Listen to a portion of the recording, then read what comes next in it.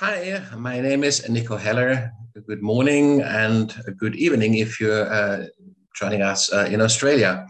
Uh, my guest today is Professor Chris Hammer. Chris was our very first discussant on Reboot 2030 last October when we started a pilot program to see whether Reboot 2030 would have legs, would be a possible dialogue format for a new channel. We've been expanding since. We've had plenty of discussions, great dialogues, conversations, and it is a great pleasure to have Chris back today at the end of our first full season of interviews and dialogues. Chris is an honorary associate professor at the School of Physics at the University of New South Wales in Australia.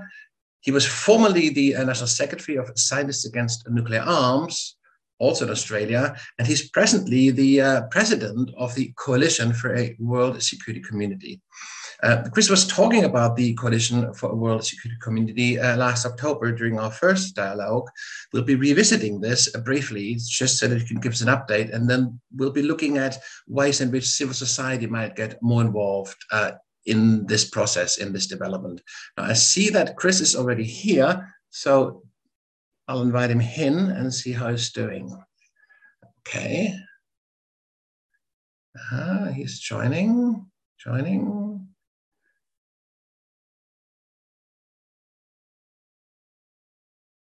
There he's coming on.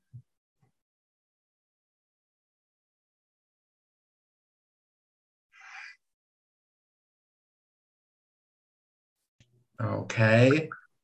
There he is. Chris, good evening. Okay, can you hear me? I can hear you perfectly well. It's a much more civilized time this time, isn't it? It is. So I apologize for missing out on the previous schedule, but there we go. Yep. I hope you're back to fully restored to good health. I am. I'm even better than I was. So yes, I'm good. Oh, that's brilliant. I'm so glad to hear that. Chris, I just gave a very brief introduction. You know, it's quite fitting because you and I, we had our first dialogue when we started Reboot last October, and now we're having our second dialogue at the end of our first full season. So this really kind of, in a way, closes sort of a circle. And it's been an interesting journey. We've had great discussions, and I'm really glad to have you back. I mentioned that you are an honorary associate professor still at the School of Physics at the University of New South Wales, that you have a background in campaigning for peace and disarmament through the Scientists Against Nuclear Arms Association in Australia, and that you're currently leading the Coalition for a World Security Community. Let's return to that the current work you do, the Coalition for World Security Community. And just to give us an update, you talked about this like during our first dialogue, but maybe you could very briefly, in a few words, say what it is, how it works, and what its purpose is, just so that our viewers kind of get a sense of what we're talking about. Okay, fine. So the idea is we're campaigning for a world security community of democratic nations, which would basically be an alliance of democracies. All for one, one for all, you know, an attack on one is an attack on all, etc. But with knobs on, if you like. So we'd also like to see it become a community following the European model. So following the model of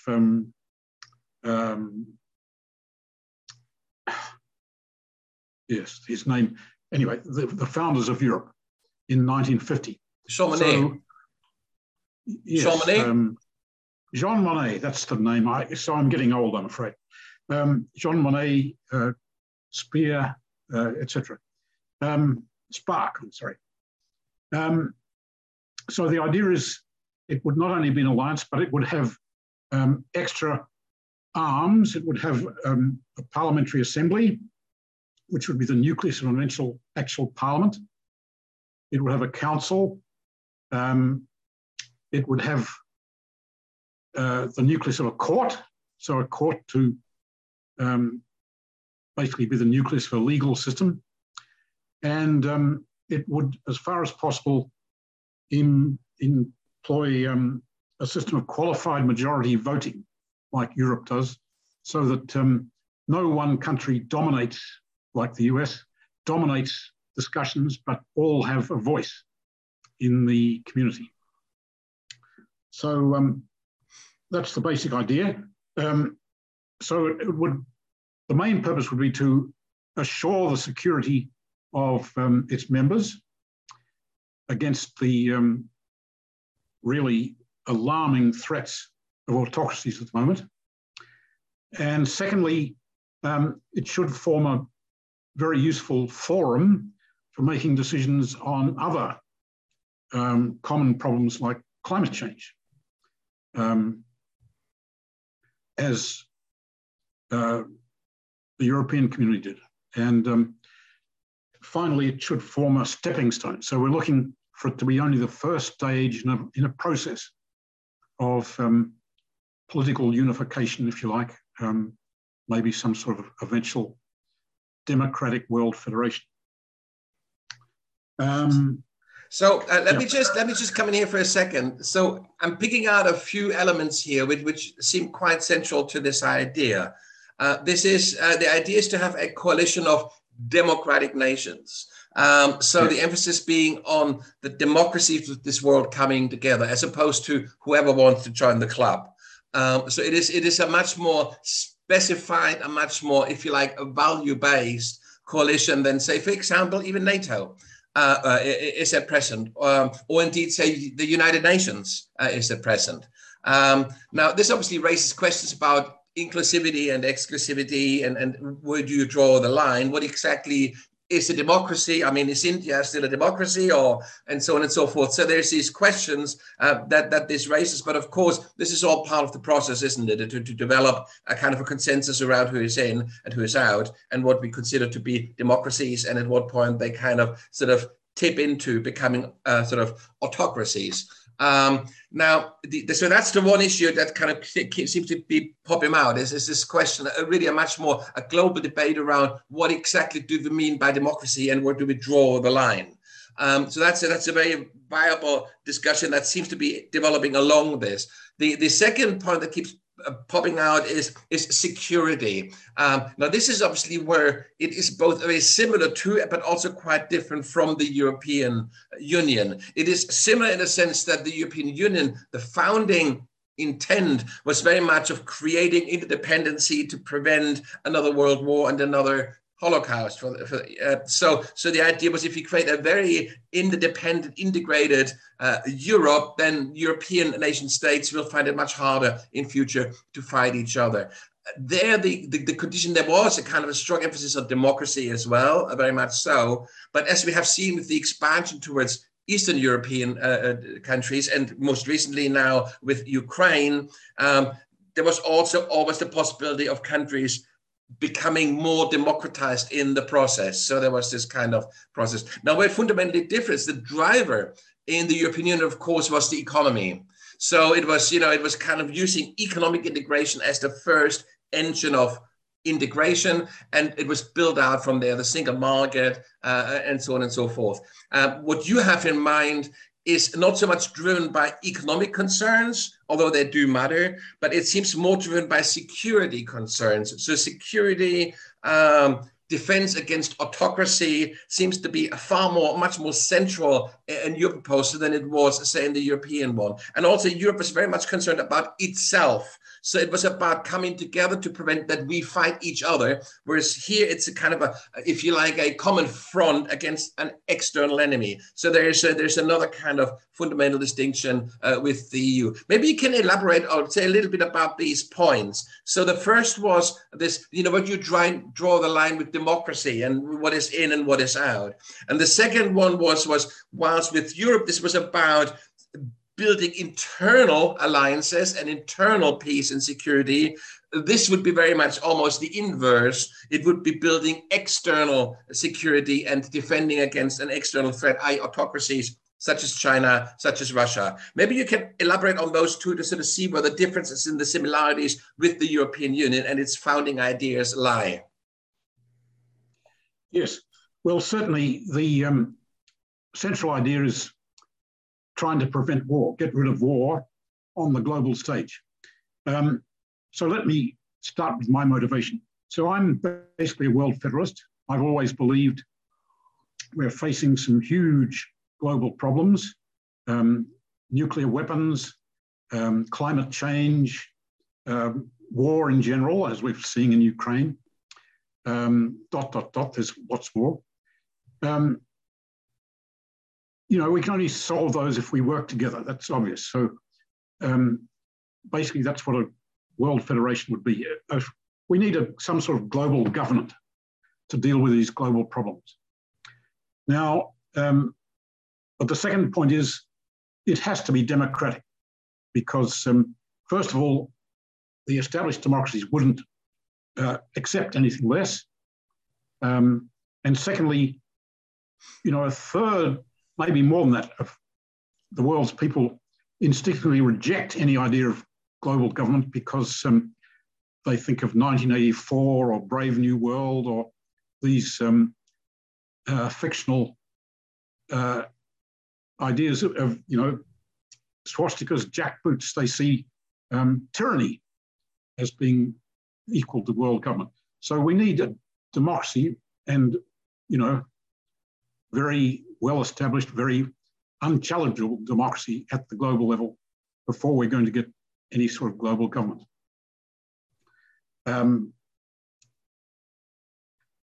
Right. So that's my main motivation. The present time seems particularly urgent because I see there's an alarming similarity to the period before World War II. We're facing threats from the autocracies. Russia's actually invaded Ukraine. China is promising to invade Taiwan in a very few years. Japan's promised to defend it. President Biden has promised to defend Taiwan. And that could easily lead to World War III. And that would be the most destructive, the most catastrophic war the world has ever seen. So we need to prevent that. And the way to do that is to unite all the major democracies around the globe, which would then dispose of half the world's GDP, 2/3 of the world's military expenditure. That should be enough to dissuade or deter the autocracies from any further adventures. And so that would be the major motivation. Yes, that'll do for the time being. Oh, sorry, you asked me to define democracy. Well, I'm satisfied with, say, Freedom House, the ratings of Freedom House, or the criteria of the European Union to some extent. I mean, Europe is coping with these problems ahead of us, so we follow the EU to some extent. But I guess our idea is we would have a category of full members who are fully free countries and associate members who are not fully free but promised to work towards that. We copy the European Union, the principles of subsidiarity, solidarity, which means we would channel funds towards the more backward economically members, but say the associate members wouldn't qualify until they upgraded themselves to become full members. Anyway, that's a detail. But what would you do with a country like, I mean, I was talking to John Davenport the other day on another Reboot dialogue, and we were talking about India and, of course, also countries like Brazil, and that he reckons that they should be part of a kind of a globalizing democracy alliance, maybe a D10 plus or some kind of other sort of grouping that would try to defend and stand for democracy in the world. But of course, at the moment, India, in so many respects, is moving away from being a democracy. And again, Brazil is going a similar direction. I mean, you could argue that the US is moving away from it for the we just look at the recent Supreme Court ruling on abortion and all the rest. You see a trend here, which is very worrying, which is established democracies in Europe, in North America, and of course, like others like India, so democracy is quite a flexible, elastic term. And it's hard enough, like on a local scale, to kind of insist on democratic principle and inclusion and all the rest. At a global level, this gets even more difficult. What kind of mechanisms do you foresee, and how do you? I mean, for example, within the European context, Poland and Hungary are clearly kind of undermining the rule of law and developing anti-democratic policies, and the European Commission is now actually penalizing, is withholding funds from Poland and Hungary because of their kind of anti-democratic development. How would you, like at a global level, would there be a way of kind of making sure that we stay democratic, or could countries like India or Brazil or a future US simply derail this, and that it would become indeed that tyranny that we all don't want? Well, first of all, the US has to be central, I'm afraid, to this. I think in spite of recent events, democracy is very strong there. I have faith that they'll fix these problems. Maybe we'll see the end of Donald Trump before too long, but we'll see. India, yes. I should say John Davenport is a member of our coalition, so he's a major player and a very active member of our coalition. It's very early days for our ideal system. So to some extent, we just follow the EU's procedures. But ideally, I suppose we'd have these categories. First of all, each member would have to apply to join, so they want to be a member of this democratic system. As I say, we'd probably have full members and associate members. And ideally, maybe the group could vote to demote a member to associate membership if they lapsed in their democracy, if they become less than fully free according to the criteria of Freedom House. So that would be one system. I don't know. Yeah. It seems to be quite. I mean, it seems to be quite an issue at the moment where people are quite worried about fundamental democratic and political rights being eroded, and so I think there's a kind of a natural hesitancy at the moment there. Another question, which is, I find this really fascinating, the work you do, the work people like John do. Because it is at such a high level, and most sort of mere mortals feel that they can hardly imagine themselves as a member of a city council or like some local representative body. Never mind joining a national assembly like a national parliament, or indeed within Europe. The European Commission has this reputation of being quite remote and inaccessible to ordinary citizens. And indeed, in the US, federal government is very often despised at the state level by ordinary people. They feel that federal government is interfering in local affairs and all the rest. But of course, there we're talking existing structures, and there's kind of pathways into political, political office, public office. With what you have in mind as a civil society, as a think tank, or like civil society network, you will rely on governments to actually do what you ask them to, because this is not something civil society, like individuals or individual citizens, even if they network together, can do. So how do you, how do you envisage this kind of moving forward? Do you see yourself as a pressure group, or do you see yourself as a nucleus of this new community, or where do you come in as a coalition? For a world security community? What exactly is it, and how does it or can it support that process? Okay, well, let me tell you a bit of a story. So first of all, let me tell you how we were founded. Basically, a group of us met at the New Shape Forum, an event of the Global Challenges Foundation in Stockholm in 2018. And there they were discussing exactly this problem, how to deal with global challenges, critical global challenges.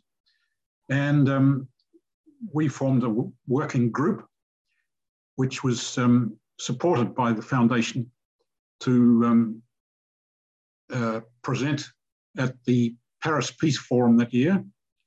And we've taken it on from there. So we're basically a transnational working group, about 40 members. And we're pushing this idea, this campaign for world security. Now, why we call it a coalition? Well, we're copying the coalition for the ICC. So you're aware there's a World Federalist Movement, the WFM-IGP, which was led as an executive director by Bill Pace for many years. And he formed this coalition for an ICC, which embraced many civil society organizations, including big ones like Amnesty International, etc. And basically they've won their fight. So the ICC was eventually established.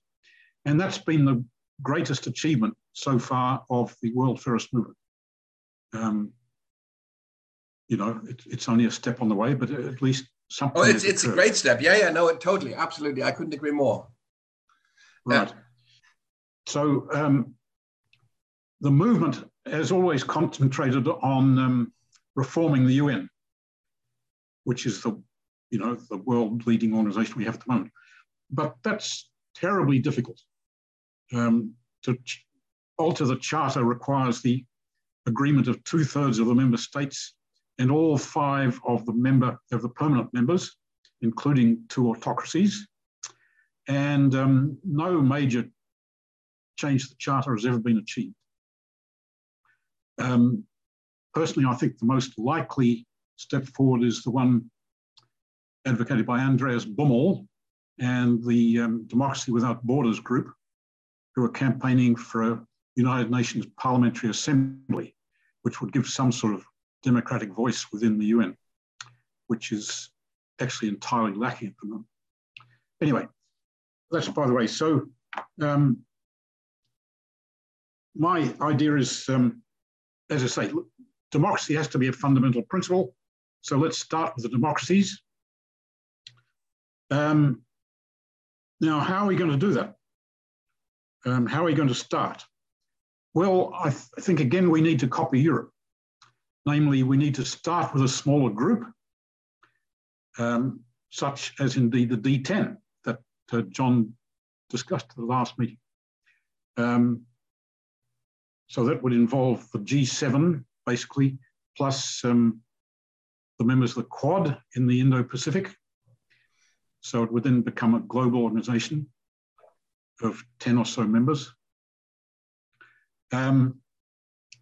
If they could agree to do this, they could appoint a commission to go away and draft a treaty, as Jean Monnet and company did, and put it up for approval. And then once they've established this community, they could invite other members. So the rest of the of NATO, for instance, ...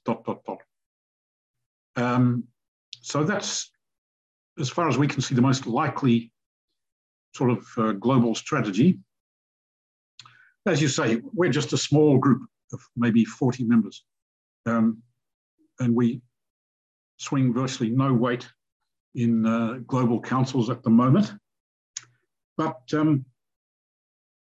yes, a couple of weeks ago, I went to the Copenhagen Democracy Summit, convened by this Alliance of Democracies Foundation in Copenhagen. And it was a very exciting and inspiring event, I have to say. So we heard talks from Zelensky from Ukraine. We heard the Prime Minister of Lithuania, who gave a slashing speech. We heard from Barack Obama. We heard ... anyway,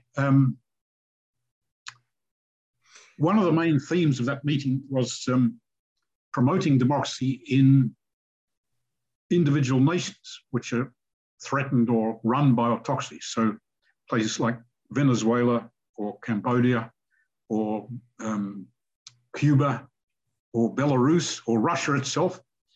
So there was, the first day was basically about that. And there was a major feature by Leopoldo Lopez, I think his name is, who's from Venezuela. And his main idea was all those national organizations should get together, form a network of pro-democracy organizations, which would support each other. Together they would carry much more weight than one of them acting alone. They would be able to attract funding and support from other organizations. That sounded to me like a terrific idea. And hopefully that will go ahead. I haven't looked this up, but I think he called it Allied, A-L-L-I-E-D.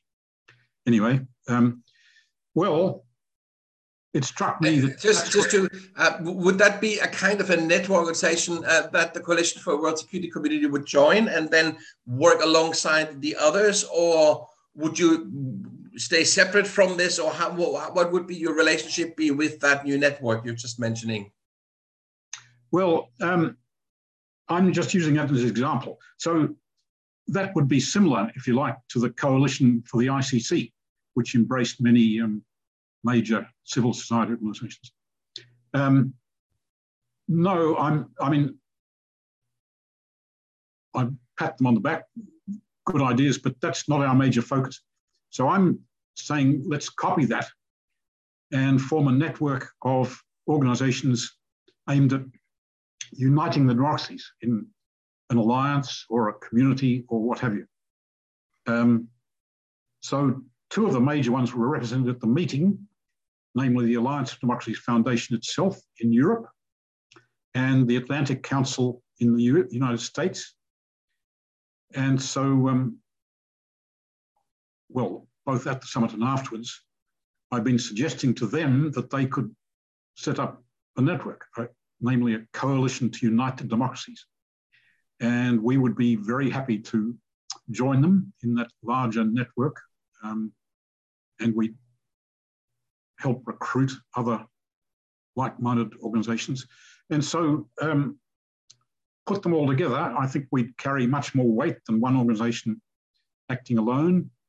We might even aim to get Amnesty International on board, other, in terms of human rights. Anyway, that I suppose is the current aim to some extent. So that would fit your idea of, where civil society organizations fit in, can help. That's right. That's right. I mean, in terms of, individual members of the public listening to us, and if they say, oh, well, that's interesting, I would like to get involved.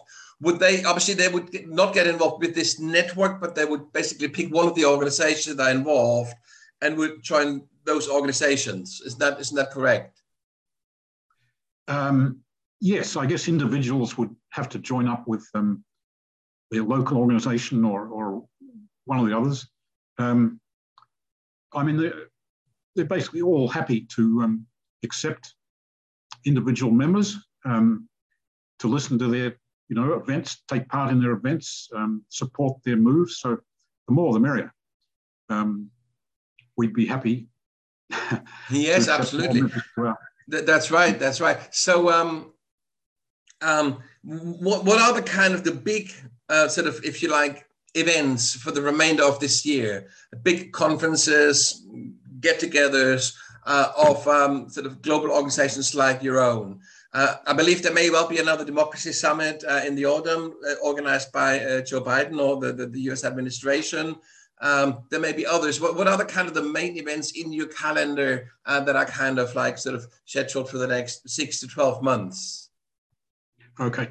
Well, right now, there's a NATO summit going on And one possibly would have been that NATO extended to become a global alliance. And I believe that was actually suggested by Jens Stoltenberg, the Secretary General, but I guess it was knocked on the head last year by France and Germany, would you believe?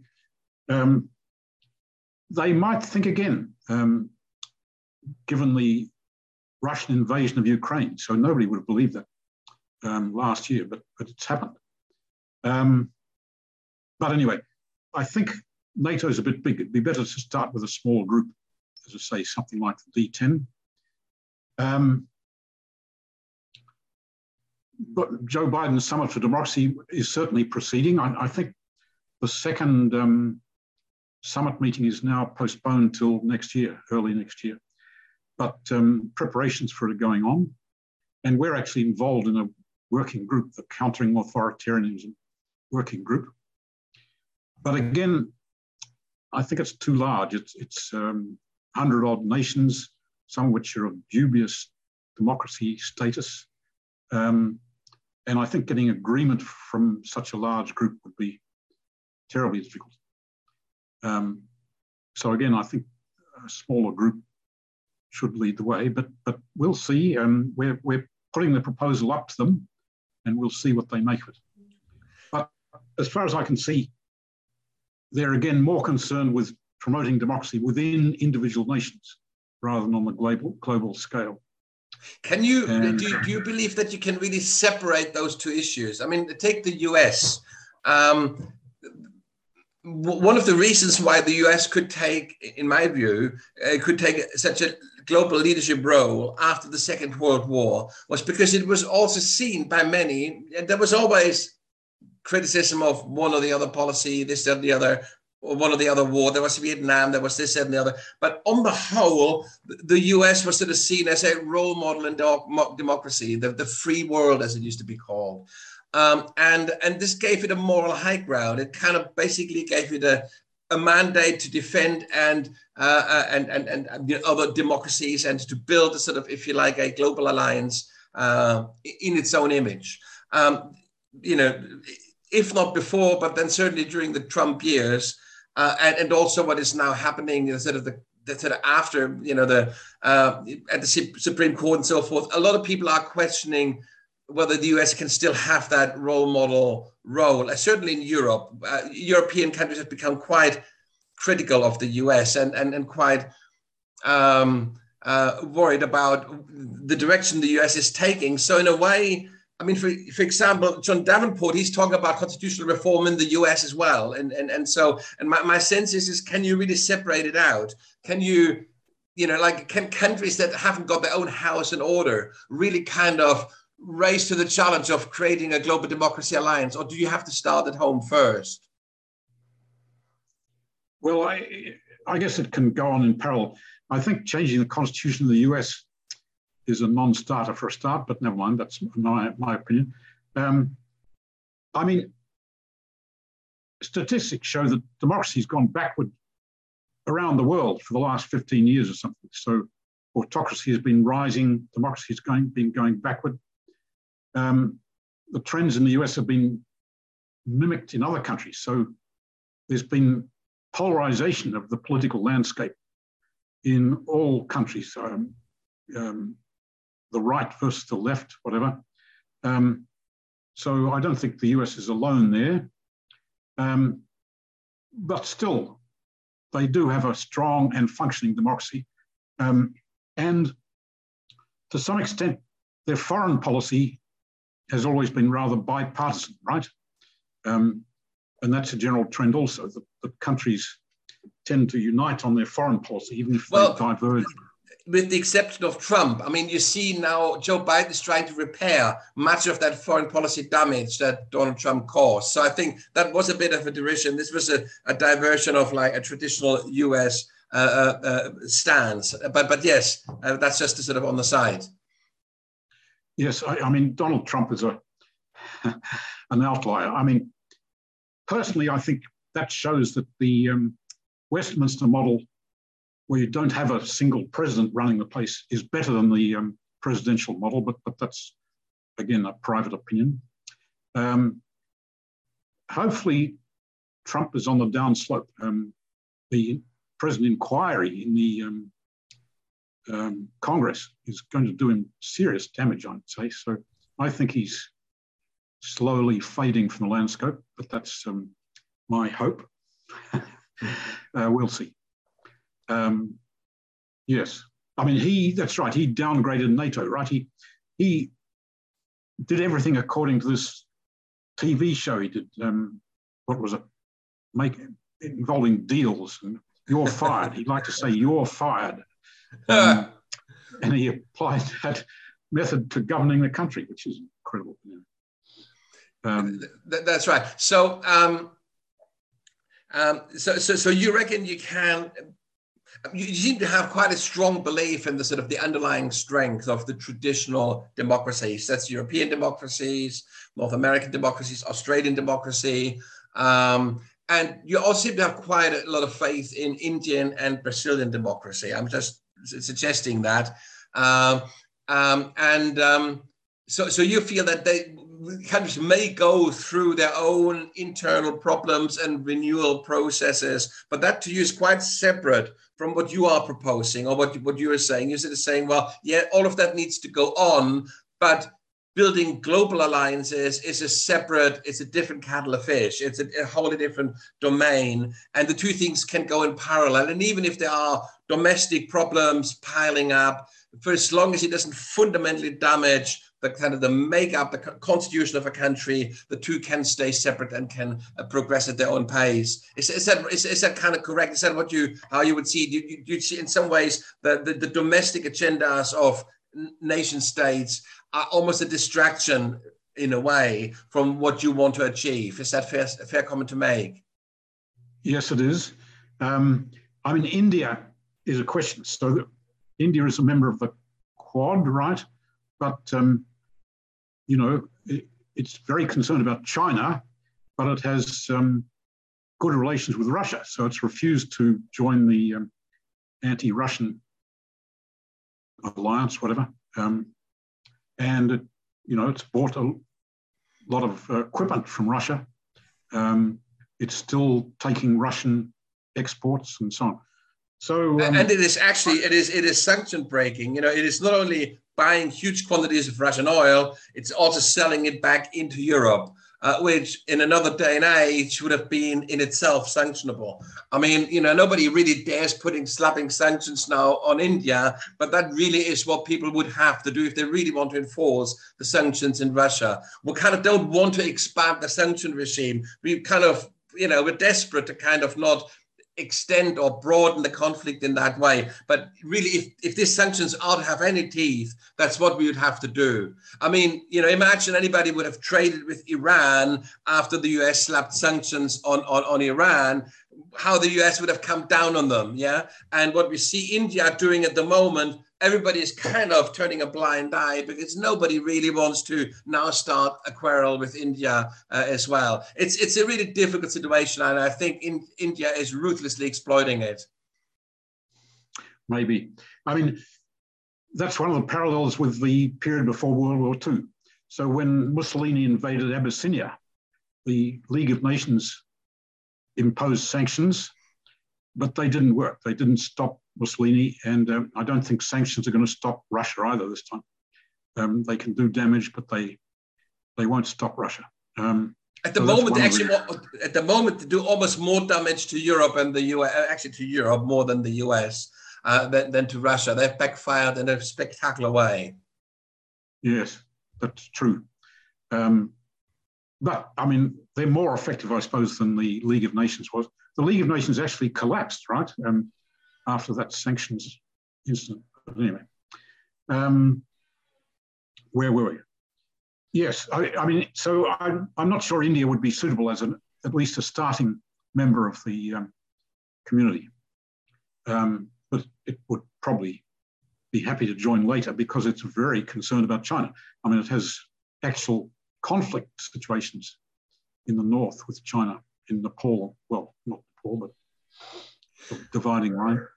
Well, I suppose the problem isn't so much India as such. It's really Modi, because Modi is like the sort of Hindu nationalism that he stands for and that he promotes in a really kind of rather aggressive way, is quite anti-democratic, even if the kind of Indian constitution and kind of traditions, democratic traditions, hold the country together still quite well. It's a bit like, you know, when the US came under strain under Trump, you wouldn't want to have had the US under Trump lead a democracy initiative. And in the same way, you wouldn't want India under Modi to lead a democracy initiative. It just wouldn't, it would really would be a problem. Yes, that's right. I mean, India for a long time was a leader of the non-aligned movement, right? So didn't want to choose either the East or the West. And of course, there's this problem with the Muslims. They're being persecuted to some extent in India. That's right. So that's a problem. But Japan, Australia, South Korea, I guess,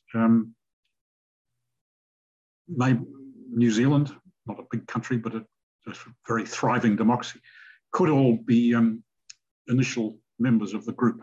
Anyway, yes, that's absolutely. Going to be up to and certainly, I mean, I think the situation in Ukraine and Taiwan do give impetus to this. So, I mean, when I'm kind of being kind of standoffish a little bit in our dialogue today, it's not that I don't believe in it. I totally do. It's just I do see all these hurdles, and I'm quite frustrated that I don't really see a smooth way through it. You know, I can see, yes, it would be great to have this kind of, you know, country, this alliance, including kind of India, Brazil, the G7, but I can see, you know, we're going through such a difficult time at the moment that it's as much about damage limitation and preparing the ground as it is about building something new. It's almost as if we have to, in a way, get through this current period before we can really seriously kind of, you know, do this. And of course, the midterms are coming up in the US. You know, like the Democrats might be doing rather badly, and they might lose control, you know, of Congress. So, you know, Joe Biden might become quite a lame duck president in his, you know, for the last 2 years, and he may well lose the next election, and we might have another Trumpist figure there. So we are in a really difficult situation in a global context. There's a global recession on the rise, and that always turns countries inwards. So, I mean, from your kind of sort of high level perspective, where do you see the low-hanging fruits? I mean, what do you think your coalition for world security community would want to achieve in the short term, just to slowly edge forward in the right direction? What is the sort of the short-term, low-hanging fruit objective that you're aiming for? Okay. Well, I think we need to work towards this D10 idea. So start with the G7, which is headed by Germany at the moment. If we could convince Germany to put it on the agenda, I think there's the G7 summit coming up. No, or it's happening right now. Yeah. Yes. So it's too late to get into the summit, but Germany is in charge of or leading the G7 for the rest of this year, right? So what I'd like to see ideally is if we could persuade Germany to put on the agenda for a meeting later. And as I say, just appoint a commission to start drafting a possible treaty. Doesn't have to be adopted right away, but let's start thinking about the shape of this organization.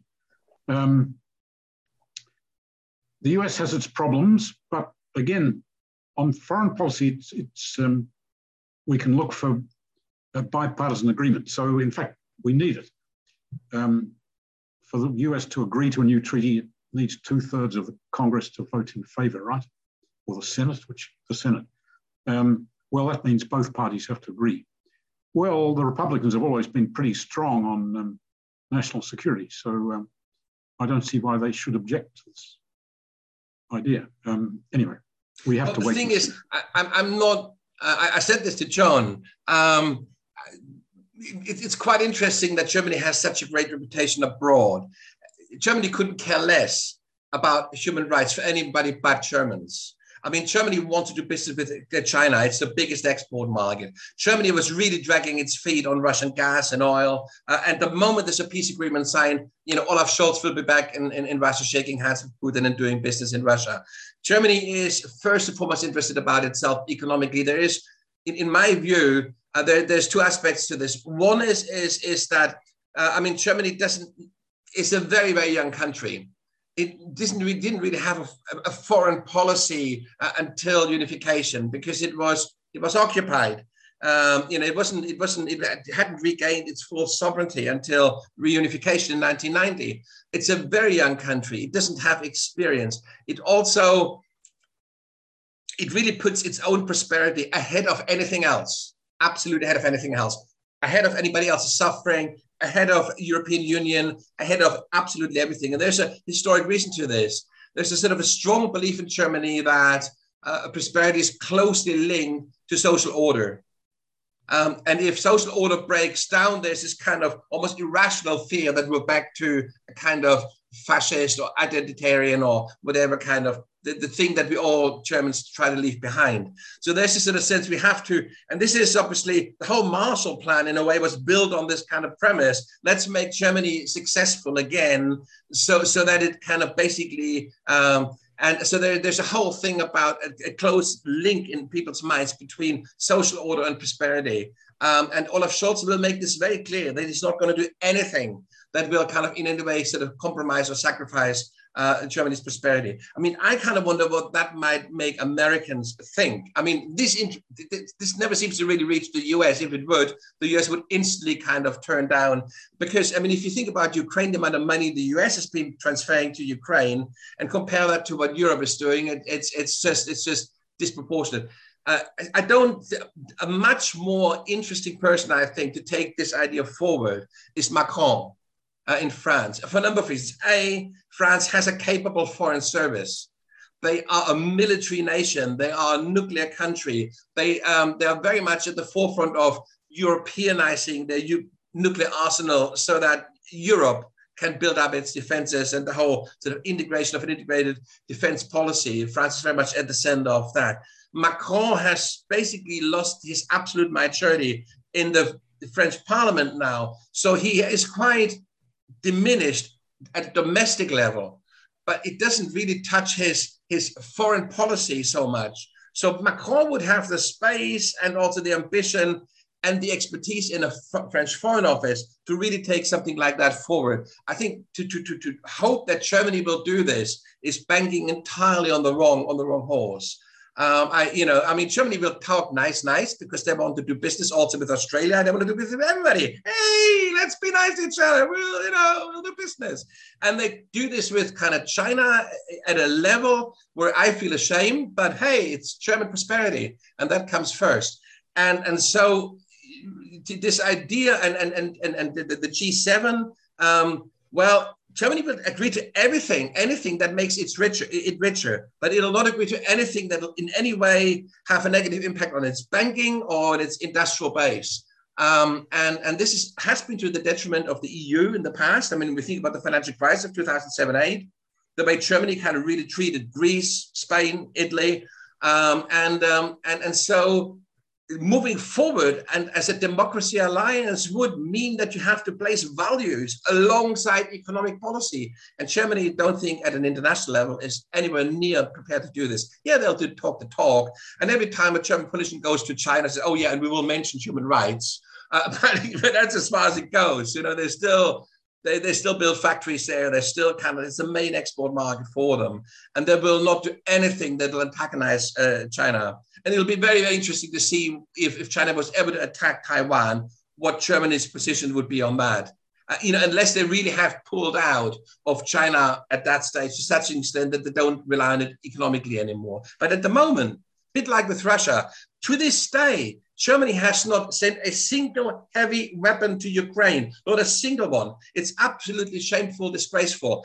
Of course, there's all this talk about, oh, yes, of course, we send weapons, but they're all like handguns, helmets, things that really don't help in the current war against Russia. Germany does not want to really get into an argument with Russia. Germany wants to basically back to business as usual once this conflict, and they are convinced that Ukraine will lose. So in fact, the US was as well at the very beginning. Yeah, I mean, they kind of offered Zelensky to flee, to get border blind, and said, no, thank you, send me weapons, send me bullets. He wanted to stay, and Germany takes the very same position. There's a big discourse here in Germany that says, well, I mean, let's be honest, Ukraine can't win this. We just prolong the suffering. This is the kind of discourse you get in Germany. So relying on Germany for a democracy alliance that would place values along economic development is, at the moment, the political will simply isn't here. I don't see it. Okay, well, that's depressing. But I mean, on the other hand, Germany has been the leader of the EU for yonks, right? So it's funded the EU. But a lot of countries in the EU, this has been one of the major reasons why the UK withdrew, see Europe as a German colony. I mean, Germany's monetary policy in the EU, I mean, there's issues around sort of, socializing sovereign debt. Germany is absolutely against Eurobonds. Germany is about anything that would raise the value of the euro, that would kind of stabilize and create. Germany almost needs, as its economic model, needs kind of crisis on the margin of Europe. It needs a depressed Greece. It needs to depress Italy, a depressed Spain, because it keeps the euro down and it keeps German exports competitive. And this thing about the kind of the majority voting in Europe, it's not the case. I mean, it's all based on unanimity. And you see this every time German economic interests are in any way threatened. Germany will always act in its own and not in European interests. At the moment, give an example. At the moment, Germany wants to spend 100 billion. Yes, set aside 100 billion, just a huge amount, 100 billion euro on building up its defenses. This would be the death nail for a European defense strategy. Germany, if they really want to do something, they should be handing this 100 billion into a European pot. But Germany doesn't want to do that, because then you'd have defense contractors in Italy, Spain, France spending German money to basically build arms. They want to spend 100 billion on German industry to build its own thing up. And if it happens, it'll be a minimal. It'll absolutely have a detrimental effect on the kind of the current, which is very strong at the moment, the building up of the European army. But if Germany wants to go alone, and that's the signal it's sending it at the moment by saying we're going to spend all this money on ourselves, that'd be detrimental. So I think Germany really needs to come a long way. I mean, when Macron kind of won his first term in office, he had a wonderful reform agenda for the EU. And Angela Merkel basically killed every single one of his proposals along the way. This is partially why he was kind of so diminished, and what undermined his credibility, over the time, because he set himself out as a cosmopolitan, outward-looking European president. And this was absolutely batted back by Angela Merkel. Every single one of his proposals were killed by Germany. And so I think Macron would be a great figure to take a sort of a D10 from a European context forward. And I think Germany may follow in this. Germany may kind of, but they will not, and they will, if they're forced to, they will, as well, but they will not voluntarily sacrifice economic growth or exports or anything in the name of democracy or anything else. So it's unfortunate, but that's really where Germany seems to stand at the moment. For all the talk. Can I just comment? So you may be right, and we approach Macron as well. But I mean, everybody after the fall of the Soviet Union was thinking, liberal democracy had won the way, won the debate.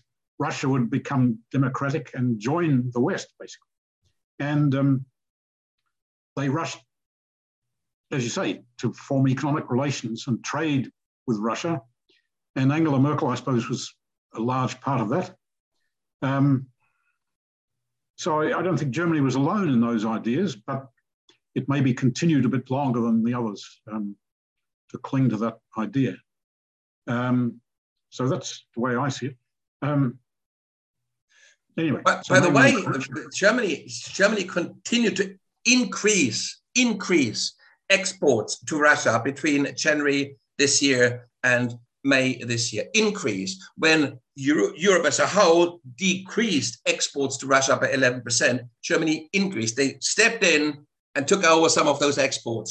Germany has massively benefited the Russian economy during that period. So they have not pulled back voluntarily. Yes, they have kept the sanction regime, but they have used all channels and all means and possibilities to export in other areas where the sanctions weren't actually, restricting trade. So Germany is very much focused on that, and it's totally misunderstood. I think internationally, it's sort of seen as this benevolent, social democratic country. Yeah, that's very true if you're German.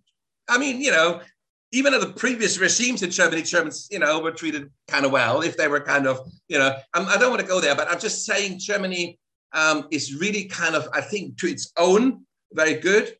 But that's kind of where it tends to draw the line. Certainly when it comes to human rights and when it comes to political or any other rights, there's very little comprehension why the German state. You get NGOs,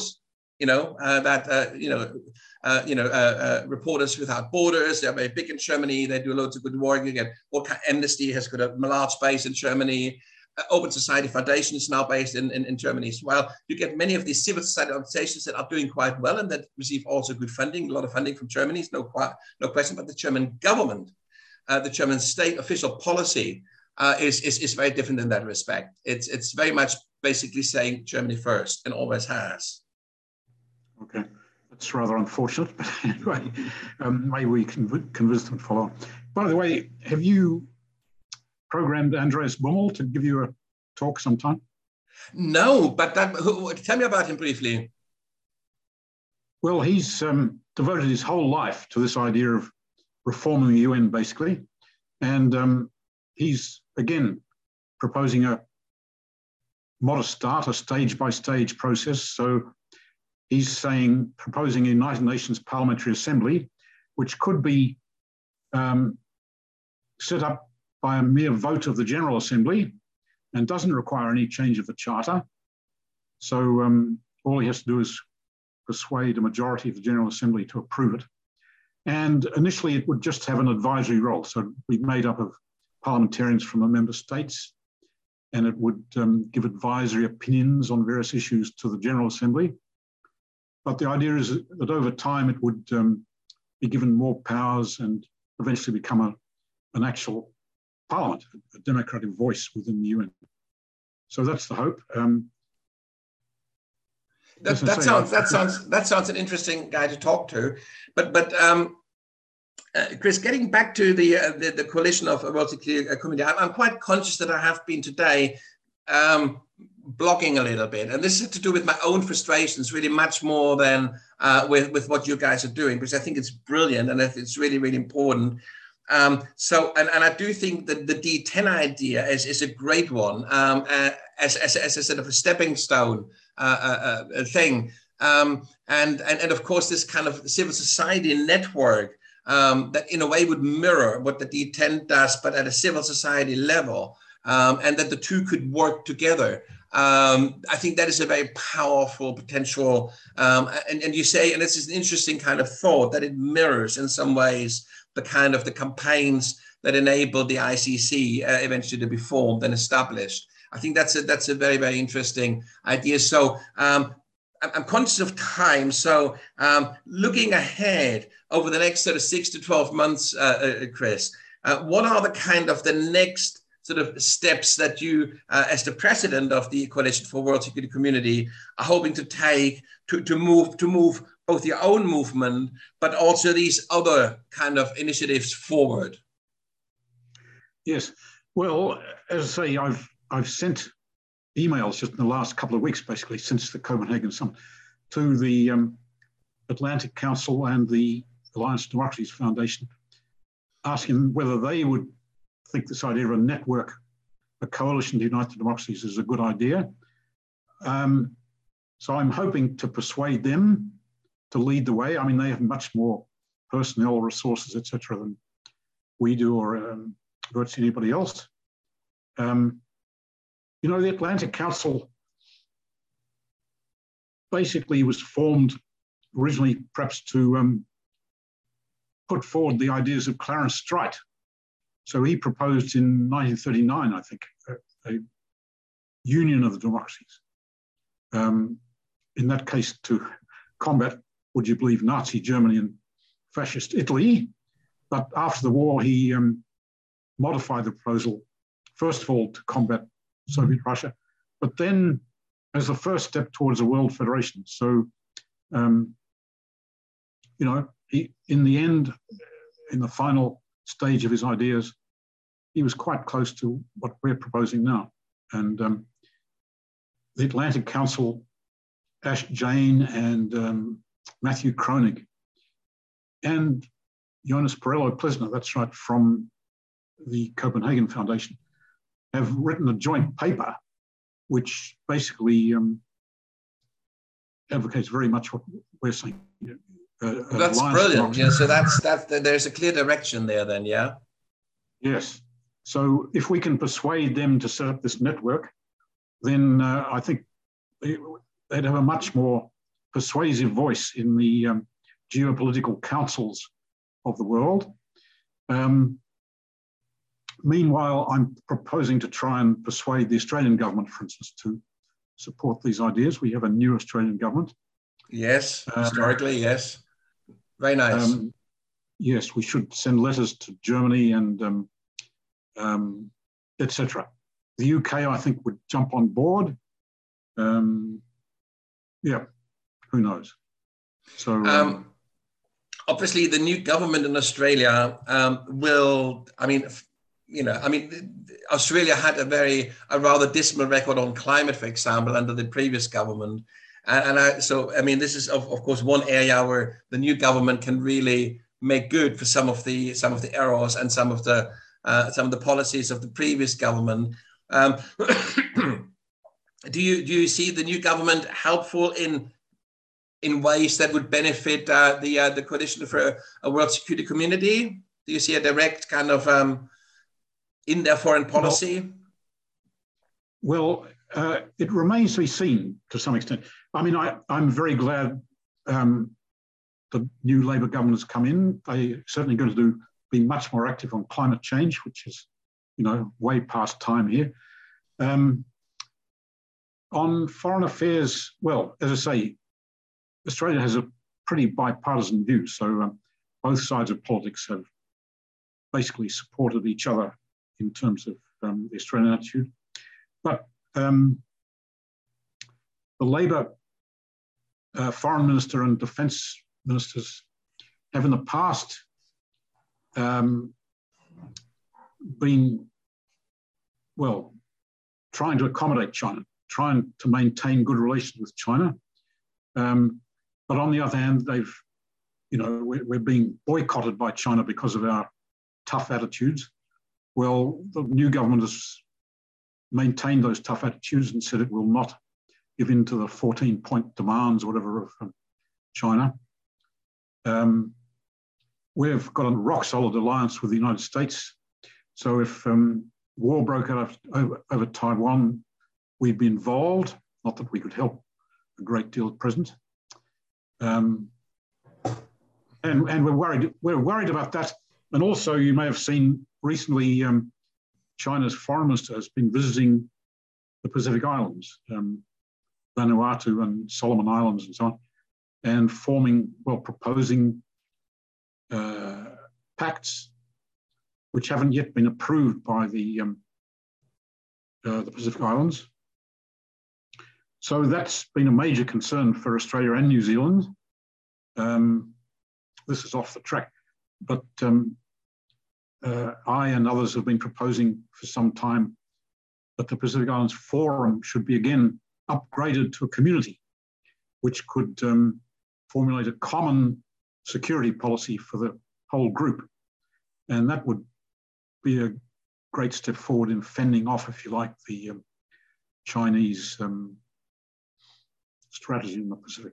Absolutely. They're spending a lot of money on development of various sorts, which is fine, except for this debt trap. So they demand repayment of all these funds. And the countries find it difficult to repay and find themselves basically trapped. So they need to get off that course. Development funds on their own would be a great idea. Yeah. Just one last question there in terms of sort of a strategy. We both seem to be making this implicit assumption that for a sort of a coalition of nations to form, both the US and Europe, or particular countries within Europe, are critically important for this to take off. This is probably the case. I mean, I'm not questioning that, but I just, as a thought experiment, I wonder. Well, first of all, the question: why is that? Is that because pride and whatever kind of a sense of superiority would prevent them from joining later? That they would sort of say, "Oh, well, it's not our initiative," if they're not in it from the beginning. Or are there other reasons why you think that they have to essentially be seen as the leaders of this? Because you could equally take another approach. I mean, countries like, for example, like New Zealand, very small, not very powerful, but really decent countries. And you know, in so many ways, role models for what countries should be. You know, if you get together like a small band of countries like that, really you take the best of breed, the kind of really countries that are, you know, sorted out, and you start there and you build it up slow, if you like, from the ground up. I know this probably wouldn't work, but I'm just as a thought experiment, why is this not being even contemplated? Well, I mean, the idea is, if you're going to fend off World War III, basically, if you're going to deter China, for instance, from invading Taiwan, I mean, it's building up its forces as fast as it can go. It's building airfields opposite Taiwan. It's obviously planning to go as soon as possible, maybe within 3 years, according to some experts. If you like, to take the US by surprise, its allies. So to deter them, we need as powerful a coalition or whatever as possible. So, as I say, if you include North America, Europe, and the Indo-Pacific, the major nations there, as I say, would involve half the world's GDP, 2/3 of the world's military expenditure. It would basically be unchallengeable. And so that would, in other words, that would form a credible deterrent and would dissuade China, say, from attacking across that state. So that's the aim. Right? We don't want war to break out. We want to prevent it. And we have to form as powerful an alliance as we can. Okay, so the very last question leading on from that, that's a very tangible objective, and I can totally, share that. You know, that's. But if this is the absolute objective here, why bother about democracy? I mean, in other words, if it is a question about building an alliance against aggression. I mean, for example, Olaf Scholz, the German chancellor, at the G7 that's been on, I think it's ending today or has ended yesterday at Schloss Elmau here in Germany, the big G7 gathering. In his speech, he basically said, "Oh, we need to get away from this old Cold War thinking. We need to break away from this East-West thinking." And Germany wants to lead a way, basically, where countries that are abiding by international law and the rule of law would be teaming together against countries who don't. But when you have that as your principle, and it just shows how inexperienced and Olaf Scholz really is when it comes to foreign policy or any of that, then the US has broken international law. I had an illegal war in Iraq. The UK is doing it right now with an Northern Ireland Protocol. I don't know about Australia, but I mean, like, there's so many countries. In fact, there isn't a single industrialized country that hasn't kind of disregarded. You could go on with Israel. You could go on with this, with that, the other. There's so many countries who have. So if you're basically saying we only bring together countries who haven't broken international law, which is kind of Olaf Scholz's kind of vision now, then you may even bring in China, actually, because I'm not sure whether they actually have broken international law so far. And it's a totally different axis that Olaf Scholz has in mind. The law-abiding nations versus the kind of the law-breaking nations. This is different from the democracies versus the autocracies. It's a totally different axis. But of course, it's very clear why he wants it, because the rule of law is fundamental for Germany's pursuit of profit because you need the supremacy of contract law to enforce your economic interests. And this is why law is so fundamental to Germany and not democracy, but that's just on one side. But if it's about preventing a war, why not run with Olaf Scholz's definition and say, forget about democracy. What really matters is rule of law. It doesn't matter whether we're not talking human rights here. We're talking international law, and we're talking, like rule of law nationally. So, I mean, even a country like Russia, okay, with Ukraine, it broke international law. It's a war of aggression, but no more so than Iraq, as far as the US was concerned. So it becomes really quite problematic. So taking your idea, if it's about making sure that if China attacks Taiwan or now also with Ukraine, we need to build an alliance that this kind of geopolitical aggression on that scale can no longer happen, that world wars are being prevented. Democracy may or may not have to be a part of this. I mean, I think it should be. I totally, don't get me wrong, but that's just as a thought experiment. Why are you insisting on democracy there if the objective really is about stopping China from attacking Taiwan? Okay. I guess that's possible. I haven't seen the statement, but I mean, I'm a theorist, right? I'm a theoretical physicist. In theory, democracy, as I've said, is going to be a necessary, fundamental principle of any world federation. So I'm proposing that. And this East-West divide was breaking down, as we said, post-Soviet Union collapse. But it's been reinstated by Russia. I mean, the invasion of Ukraine has absolutely violated any international law and violated the peace of Europe, right? So Europe is outraged, basically. So it's Russia and its ally, if you like, China. So they formed an axis, like Italy and Germany did before World War II. That's right. So they've done it themselves. And, the invasion of Ukraine has smashed every international agreement and law. I agree, Iraq was basically a mistake, George W. Bush and so on. And no country is absolutely free of blame. We all make mistakes. But the democracies are generally much more peaceful. You can statistically verify this. And they almost never make war against each other. If we want a peaceful world, we need democracy, basically. I'm totally with you on the democracy thing. I'm just saying for me, there's two separate objectives here. There is a kind of democratizing a world for a long-term objective of a more peaceful, a more just, a more sustainable world. It's absolutely clear. It would be horrific to have a world government that isn't democratic. So we're absolutely on the same sheet here. But this is a sort of a set of objectives that leads to a democratic world in the future. There's a much shorter term. You're talking about a time frame of 3 years here, where China might attack, Taiwan, and that's on a different timeline, and it has a different set of objectives attached to that, which may or may not have to do with democracy. And so the question to me is whether the two have to be the same thing. I think what you're sort of saying is strategically it makes sense to bring them together because it gives impetus to a kind of a international body that would coordinate peacekeeping and security in a democratic way. I can totally see the rationale and the logic, the kind of the strategic thinking behind that.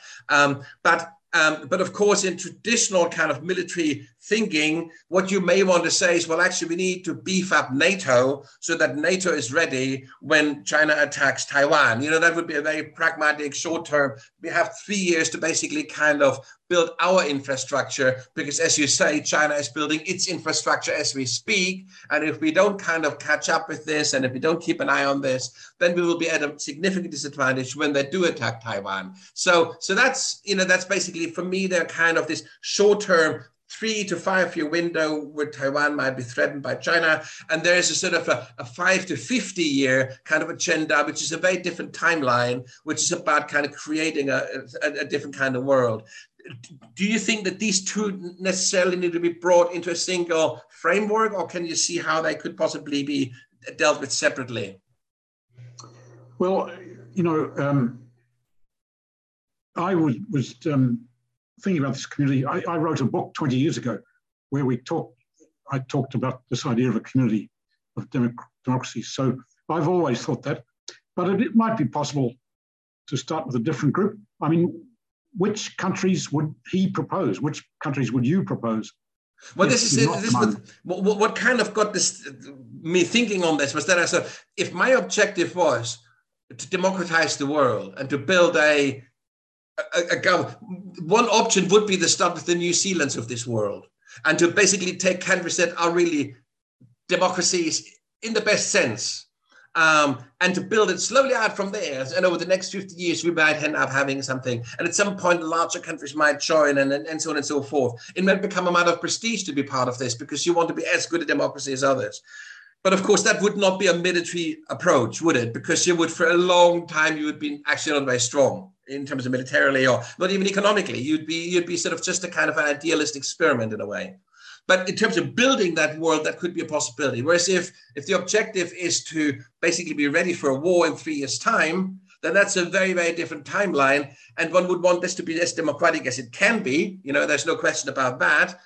But it may not be the primary concern. The primary concern might be the defense of Taiwan, defense of Australia, and the prevention of a third world war. And so for me, the two are not necessarily. I don't know the answer. I'm just saying, it's like in a way for me, these are two very viable concerns. And I can totally see the idea of why bringing them together might actually accelerate the formation of a world body, because the ends must meet. There's a sort of a kind of a dynamic here. There's a sort of and that obviously you want to piggyback on that and you want to use that. And I think that's right. That's what we have to do. But it's that. And so, but it also means that because the driver behind that dynamic is fear of war in Taiwan, we may have to compromise along the way, because that primary objective to prevent the war must in some ways be more important or, prioritized over the secondary objective of it becoming democratic. I don't know, in a way that the two are not necessarily always in lockstep. Well, maybe not. I think, an alliance basically would be a major step forward too. So an alliance which doesn't necessarily, which are the non-democratic countries which you think we might attract, put it like that, would be useful to have? India, Brazil, South Africa, Indonesia. Well, Indonesia's fairly democratic, I think. Yeah, but this is exactly the thing. Philippines. Philippines, yes. Yeah, one would hope to attract all these at a later stage. I suppose that's the idea. On their own, without the G7, for instance, you wouldn't have the impressive array that would form a credible deterrent. So we basically need the G7. We need the G7 and ideally bump it up to a G10. And as you said, if the Atlantic Council would sort of kind of go into partnership with the Foundation of Democracy, what do they call it? Foundation of Democracies? Alliance of Democracies Foundation. Alliance of Democracies Foundation. If the two of them would team together and a larger network would build around that, of course, the Coalition for a World Security Community would be one of those members then as well, and would have a seat at the table, which would be brilliant. I think that's a really interesting model. And of course, as you said, in parallel, NATO might be bumped up and might develop further as well to prevent in the short term whatever conflicts. So what kind of when do you hope to hear back from the Atlantic Council and the foundation? Well, I don't know. I'm waiting. They may ignore me entirely. Who knows? But I'm hoping for a response. So I can let you know if you like. Oh, it would be very nice. And presumably you do have. I know that you know people at the Atlantic Council personally. So you presumably have written to those people, and so your name will be it won't be a cold call. They know who is writing to them, and it would be quite unfriendly if they weren't responding at least to say thanks Chris, but no thanks. I think that's the very least you would get, given your relationship with them, which is a very positive and a very strong one. But yeah, let's hope that this moves forward. What kind of did you kind of indicate a sort of a wish for a time frame on this when you talk to them, or what is your sense if they were to kind of go for this? How quickly could something like that happen? Well, I'm not sure. I mean, I don't see why they shouldn't be able to set it up within months, but they have to tell me. Yes, so the Copenhagen summit was very good.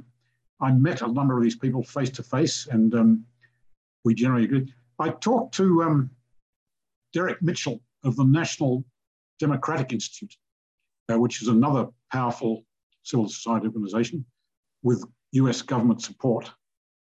I just said a few words to him at the summit. I followed up with an email, and in the email he found it sounded much more doubtful. He said probably the US wouldn't agree, so here's another problem. They won't agree to any restriction of their sovereignty, which is, the first hurdle anybody has to surmount in setting up a federation or any sort of political organization. And he may be right, so he may trip over that hurdle right away. I don't know, but as I say, both sides are bipartisan in security terms, basically. I hope he's wrong. The US in a community would have the largest say, but not a dominant say. So they would be the major partner in the alliance, but not a dominant partner in the community. Well, isn't this why the Security Council was sort of established in the first place as well, so that these grand nations would have a veto on issues that infringe on their kind of sovereignty in any way? Exactly. So that's why it becomes completely inoperative. So it's had no influence on the Vietnam War because, it involved the major powers, ... And it's having no real influence on the Ukrainian war because members of the Security Council are involved on both sides. So the one exception was the Korean War, right? So the Security Council authorized the US to intervene in the Korean War. And that was because the Soviet Union made a mistake and boycotted the meeting of the Security Council rather than attending it and vetoing it. So that was the only time the UN actually authorized, if you like, intervention in a war involving the permanent members. So that's just a major illustration of why the UN is ineffective on these matters. That's right, but maybe the same of course goes for the EU. Again, the principle of unanimity is killing the EU at the moment because like any country can instantly at any point can sort of say no, and then decisions just aren't taken forward. So the qualified majority voting is something people are pushing very strongly at the moment for sort of a constitutional reform in Europe, that this becomes possible. And for as long as unanimity remains as a principle, it remains a confederation rather than a federation.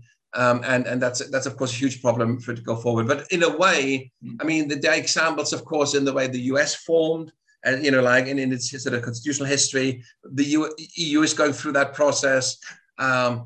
Your colleague who's kind of trying to reform the UN is kind of trying to find a back route to kind of move beyond that obstacle. And I think any new structure that would be set up probably would again have to start making that concession initially just to get the people around the table. And then, of course, I would have to find in the process over time, and would have to find ways of overcoming that. I think if one would kind of make that a kind of a deal breaker from the start, you're absolutely right, then probably it would never happen. But I think initially you would have to give every one of those countries a veto, other than they would never allow themselves to be involved in it. Well, yes, except for the alliance. So they would have to agree to an Article 5, if you like. An attack on one is an attack on all, and they have to resist it. For other decisions, what to do about climate change, other problems, yes. Yeah, exactly. That's the kind of but there's a precedent with NATO, and that obviously it's very much at the heart of it. That's why Article 5 is accepted, because without that there would be no NATO. I mean, really, that's been really, really interesting, Chris. I hope me being sort of a bit standoffish or didn't get that wrong. I really do think it's really amazing what you do. Really important to move forward with it. I'll be following very, very closely, and yes, do please keep me in the loop. What comes back from the Atlantic Council and from the foundation, to sort of see whether there's something. And of course, in an ideal world, if we maybe have another chat in 6-7 months' time, coming up to Christmas, maybe by that stage we have a clearer picture of where they stand and whether this is a possible route. I mean, of course, part of Reboot 2030 is that, I mean, if you listen to the other interviews we're doing, the other kind of dialogues we're doing, every single or the vast majority of these projects are now impossible to realize. And this is why we do Reboot. I mean, if it was so easy, these are very bright people trying to do impossible things at a time when really it is very important to do these things. And it's not, nobody would expect a coalition of a world security community to emerge within 6 or 12 months' time. This is a 10-year project in a way. So I'm totally, and even if there's short initial kind of like movements, there's going to be 2 steps forwards and 1 step back, and it's going to be like a bumpy road for some time to come. But it's really amazing that you do this and that you guys exist. So I'd like to catch up with you in 6 months' time if you're up for it, and hopefully by that stage we have a clearer picture of where everybody stands. We'll also kind of know, Germany's presidency of the G7, how that worked out. As I said, I don't hold out too much hope that they'll be pushing anything else but economic agendas, but we shall see. And hopefully we'll have a better sense of where things are going, and kind of a good conversation then about that. Great. Well, thanks, Nico. It's very interesting to have this conversation, and very good to have your objections, if you like. So yes, it's very good to have your ideas and have to try and answer them. Who knows? Yeah, let's see in 6-8 months. That'd be good. Absolutely. And we're not beyond Corona yet, so do stay healthy. We just had our our second booster, our 4th shot. I don't know what's the situation in Australia. Are you kind of boosted? Are you getting boosters in Australia as well, or what's the story there? Yes, we're all had 2 shots plus a booster. They're talking about a 4th one, whether it's really necessary or not. My brother-in-law is in intensive care at the moment with COVID, so we're all in the same boat as regards this. But so we all need to stay healthy where we can. We need to stay healthy, stay careful, because we have important work to do, and obviously we can only do it for as long as we kind of have the strength to do it. Chris, thank you very, very much. It's been such a great pleasure to see you again in good health, and I look forward to continuing that conversation in the future. Thanks, Nico. Right. Thank you very much.